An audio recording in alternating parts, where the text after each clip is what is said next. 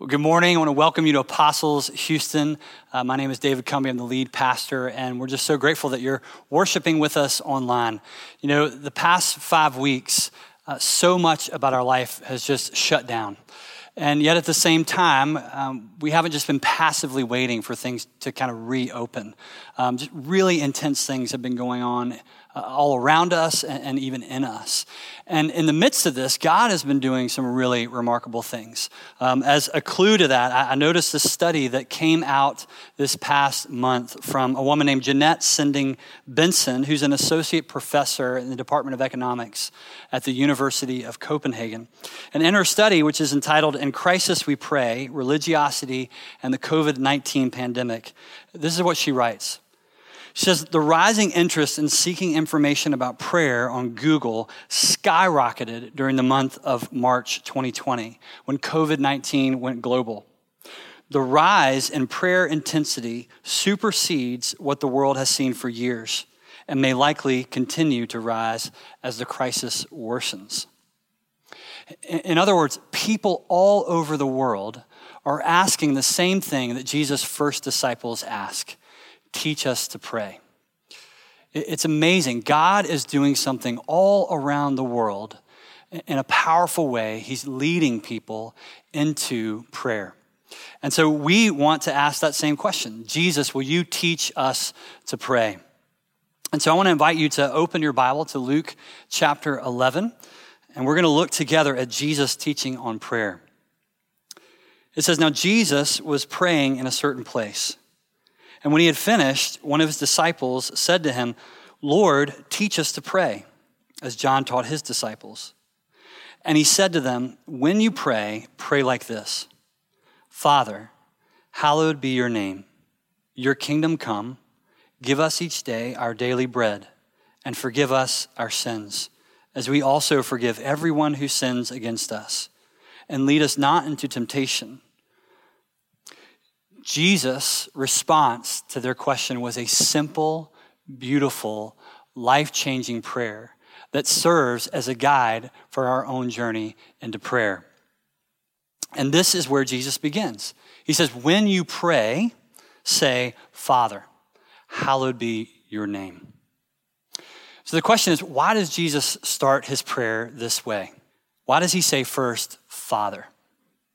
You know, to call God Father would have been a bit of a shock to Jesus' first disciples. They had been taught that God was the Father of their people, of Israel, but it wasn't the way they were taught to pray. They would not have prayed to God as their Father. But Jesus, he loved to call God his Father. He would call God Abba, which is the Aramaic for basically the equivalent of daddy. It was how he prayed. And now Jesus was inviting them into this same intimate, familial way of thinking about God. A.W. Tozer, in his book, Knowledge of the Holy, he says, what comes into our minds when we think about God is the most important thing about us. And so as we start to pray, Jesus wants us to ask, what comes into our minds when we think about God? Because Jesus knows that the first and biggest challenge for many of us in prayer is actually God, specifically what we think of God. So, for example, to call God Father, as Jesus does here at the beginning of his prayer, may be difficult for many of us. You know, the idea of Father can really come with a lot of baggage. Our earthly father may have been absent, may have been judgmental or harsh with us. It's possible even that our earthly father was violent and abusive. Some of us had a good father. I had a good father. But even still, he wasn't perfect. And so it's possible that a huge impediment to prayer is really wrong ideas that we have about our Heavenly Father that are based on negative experiences we had with our earthly father.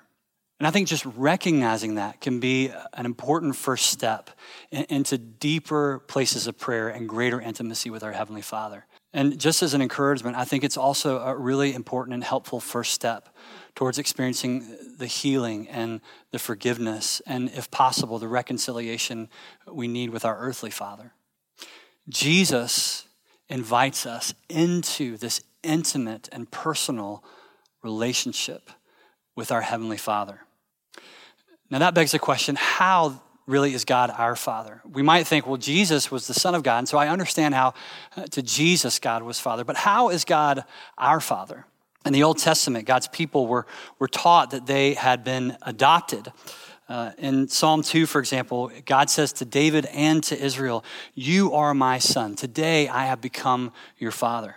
And the Apostle Paul says in Romans 9:4, to Israel belongs the adoption, the glory, the covenants, and the promises of God. God the Father adopts Israel as his children. And that's always been God the Father's heart. And he wants to adopt us too. In fact, this is what it says in Ephesians 1. It says, long before God laid down earth's foundations, he had us in mind. He had settled on us as the focus of his love to be made whole and holy by his love. Long, long ago, he decided to adopt us into his family through Jesus Christ. You see, God has adopted you and me through Jesus. You know, on the Alpha course, we share this great story about a soldier during the Civil War who, after the war was over, went to Washington, D.C., hoping to meet with the President of the United States, Abraham Lincoln. And when he got there, he wasn't allowed to go into the White House. And so he was sitting out front, just feeling dejected, when a little boy walked up to him and asked what was wrong. And so he shared his story, and the little boy grabbed him by the hand and said, "Follow me." And so they made their way up the steps, into the front door, past all the guards, past all the generals. They went into this office, and they burst in, and the little boy led him up to a man and said, "I want you to meet my dad." And the soldier found himself standing right in front of Abraham Lincoln, the President of the United States. And the reason no one had stopped them was because this little boy was Tad, the president's youngest son. You see, through Jesus, the Son, we have access to God the Father. But even more than that, through our faith in Jesus, God actually becomes our Father. We are adopted into his family. You know, our family, we have 3 young kids, and I've loved having a little more time at home just to be able to do things with them. But, you know, my favorite moments have been when I'm sitting on the couch and one of them comes and finds me and just kind of crawls up into my lap and just kind of wants to snuggle, just wants to be with me. And I love it because it's this unsolicited, intimate moment of silent affection between me and one of my children. And at the risk of sounding kind of overly sentimental, I think when Jesus begins his prayer with Father, he wants us to try and understand what it really means that we are children of our Heavenly Father. And you know, the deeper we receive our identity as beloved children of our Heavenly Father, the greater our desire will be to spend time with him in prayer. In fact, you know, ultimately prayer isn't about saying lots of words or the right words. It's about coming into the Father's presence, sometimes in moments of silent affection. I love what Romans 8 says. It says, sometimes we don't even know how we ought to pray, but the Spirit himself intercedes for us with wordless groans. So first, Jesus says, pray to the Father. But then he quickly adds this section, hallowed be your name. What does it mean to hallow God's name? Well, to hallow means to adore. It means to worship. When Jesus says, hallowed is your name, he wants us to recognize that God is holy. We're saying that he's so above us and beyond even our comprehension. Jesus is making sure we see God as God. And in a way, he's kind of eliminating the possibility of us over-sentimentalizing God as our Father. God is our Father, and yet he deserves our reverence and our awe and our worship. You know, this idea of God's holiness, I think, is an obstacle for many of us. It's hard sometimes for us to really see and grasp what it means that God is holy. And I think that's for a lot of reasons. I think some of us have really allowed our familiarity with God to kind of breed an apathy. We take God for granted. For some of us, I think it's because we actually ultimately have issues with authority. Pete Greig says in his book, some of us have a notion of divine love that's devoid of divine sovereignty. I think what he means is we can think of a God of love without having to respect or obey that God. And so God's presence rarely elicits a sense of awe from us. But in the Old Testament, there was this fear associated with God, with his presence. And it was a good fear. Hebrews 12 says that we should feel fear when we come into the presence of God, that there should be a sense of reverence, even dread, when we realize how close we've come to someone who's so powerful and so pure and so good and beautiful. When you read through the book of Acts, it's full of signs and wonders and miracles. And we're told that the people are full of a sense of awe. In fact, at different moments, the holy presence of God is so manifest. It literally shakes the ground, and the church itself is overwhelmed by God's holy presence. You know, I've told you that this past summer we went to the Grand Canyon. And we went and we stood on the edge of the Grand Canyon. And it is so true. When you look out across the Grand Canyon, it is overwhelming. You just can't take it all in. It's enormous. And it leaves you feeling with this sense of wonder and of awe. When someone comes and they stand on the edge of the Grand Canyon, you know what they never think? They never look out and they never say, wow, I'm amazing. You know, why? Because no one would ever think that, because when you encounter something that brings you to that place of awe and wonder, it takes you beyond yourself.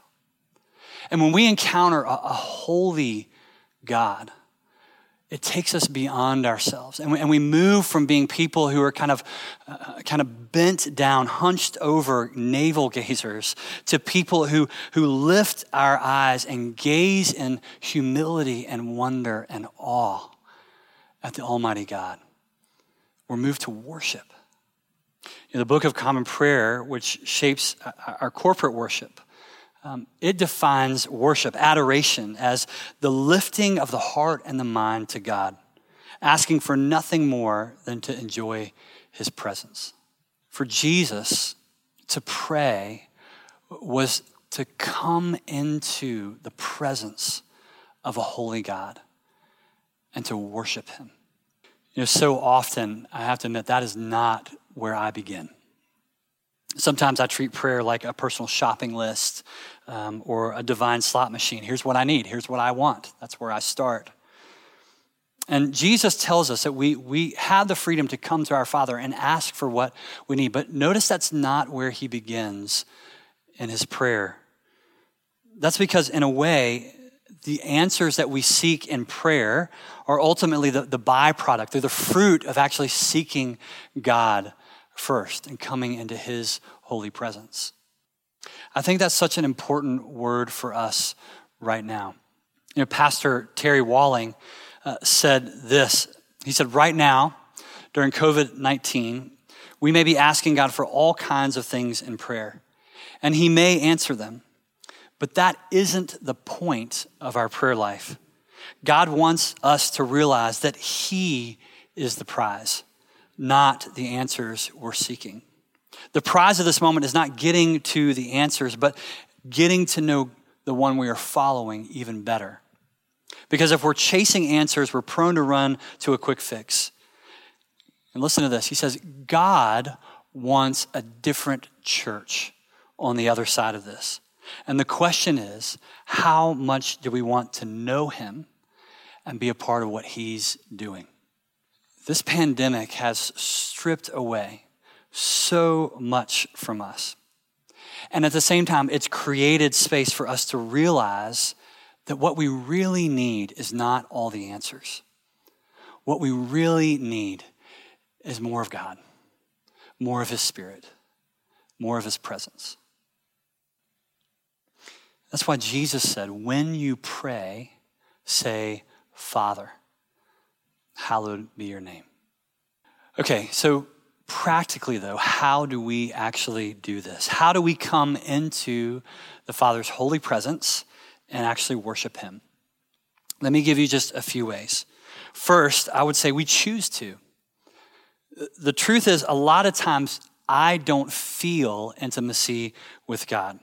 I'm not moved to actually adore him from my emotions. It's almost like I can feel in my spirit, right, that I need to be kind of shaken and waken up. Like somehow on some deep level, I've fallen asleep. And that's why something like Psalm 103, I think, is really helpful, because David, in this moment, I think he's experiencing something similar, because this is what he said. He says, "Praise the Lord, O my soul, all my inmost being, praise his holy name." David actually speaking to his own soul and calling it to wake up, to rouse itself to praise and to worship. Worship, in other words, adoration, is actually an act of the will. I'm very much a person who's driven by what I feel. And so for me, this is particularly difficult at times. In part because I think if I don't feel it, then it's not genuine. But what I found is in my own prayer life, if I only ever come to God when I feel like it, it's not really much of a relationship. And I've learned that my feelings actually can follow my actions. That while at first it seems artificial, like I'm just going through the motions, that eventually what I'm doing and what I'm feeling begin to line up. And even more, what's important is they begin to line up with what's true, that I have a holy heavenly Father. I think God loves it when we feel a sense of awe and wonder in his presence. But I think it means just as much and maybe even more to him when we choose to worship him, even though we don't feel like worshiping him. And so how do we come into the Father's holy presence and worship him? First, we choose. I would say another thing we need to do is learn how to do it. We can learn how to come into his holy presence and worship him. One way we learn to do this is using different tools. And so we talked about one recently, the PRAY, pause, rejoice, ask, and yield. We can use that tool of pray to help us begin to learn how to do this, to rejoice and to worship God. But I would say the absolute best way that we can learn to pray is to pray the words of the Bible itself, to pray the scriptures. They are full of prayers. So for example, the Psalms themselves are an amazing collection of prayers and poetry and songs that capture the wide range of human emotion. And they locate them within a view of reality that's under God's loving and sovereign control. You know, off and on for years, I've worked my way through the Psalms, praying them daily for long stretches. And I've learned how to pray from the Psalms. They have taught me how to be honest with God. They've taught me how to repent before God, to remember his goodness and his mercy. They've taught me to listen and to be still before him. And they've stirred me to praise and to thanksgiving. And so we can learn to pray. And you can learn to pray just by praying a psalm each day. So how do we come into the Father's holy presence and worship him? We choose to, we learn to, and then I would say we can create ways to. I love what our Lectio 365 devotional said on Wednesday of this week. It said, think about how God has weirdly and wonderfully made you. What is your unique way of speaking to God? How can you authentically express your true self, your God-created self, to the Father in prayer? That's because in prayer, there's this amazing freedom where we can come before the God who created us and we can just talk with him. I keep talking about my kids, but I love all three of my kids. And it's not because they all are the same or they do things all the same. In fact, part of why I love them so much is their uniqueness and their creativity. And so God made you, and he loves you, and he loves it when you use your creativity to worship him. And so right now, you know, so many of the trappings of our life have been either stripped away or all kind of jumbled around. And I think it's an incredible opportunity for us to kind of reconsider and redesign and enjoy new ways, explore new ways to pray and to worship. And so pray how you want to pray, I would say. Stand, sit, kneel, pray with your eyes open, pray with them closed, pray by singing, pray through poetry, pray as you garden, as you golf, as you cycle, as you run. Just be creative and find what helps you come into his presence and worship him. And then finally, I'd say we can practice. We can learn to come into the presence of God and worship him by practice. What I mean by that is something like liturgy. So liturgy is something I've learned to love as I've come into the Anglican tradition. And liturgy simply means something that helps shape the way we pray and worship together. I grew up in a church tradition that didn't have liturgy. And when I discovered it, I was really surprised at how much I actually loved this spiritual practice. And while I still really love the kind of free and spontaneous style of worship that we experience in certain parts of our service when we worship together, I've really come to appreciate how liturgy helps tell the story of the gospel each week. It shapes what we do each week as we worship. It engages all my senses in a powerful way. And it forms me in the way of Jesus through things like repetition and rhythm. Liturgy also, it invites us to pray and to worship with others and using the words of others to help us learn how to pray, those who have prayed down through history. So we can come into his holy presence and we can begin to worship our Heavenly Father by choosing to do so, by learning to do so, by being creative in the ways that we do that, and by taking up practices, things like liturgy. Jesus is inviting us into the holy presence of our Heavenly Father. It's an invitation to experience the deep and loving intimacy with the God who loves us and made us, an invitation to adore him and to worship him as a holy God. Would you pray with me? Lord Jesus, our simple prayer today is that you would teach us to pray. And that as we draw near to you and deeper into your presence, that you would move our hearts to praise you. We pray this in Jesus' name. Amen.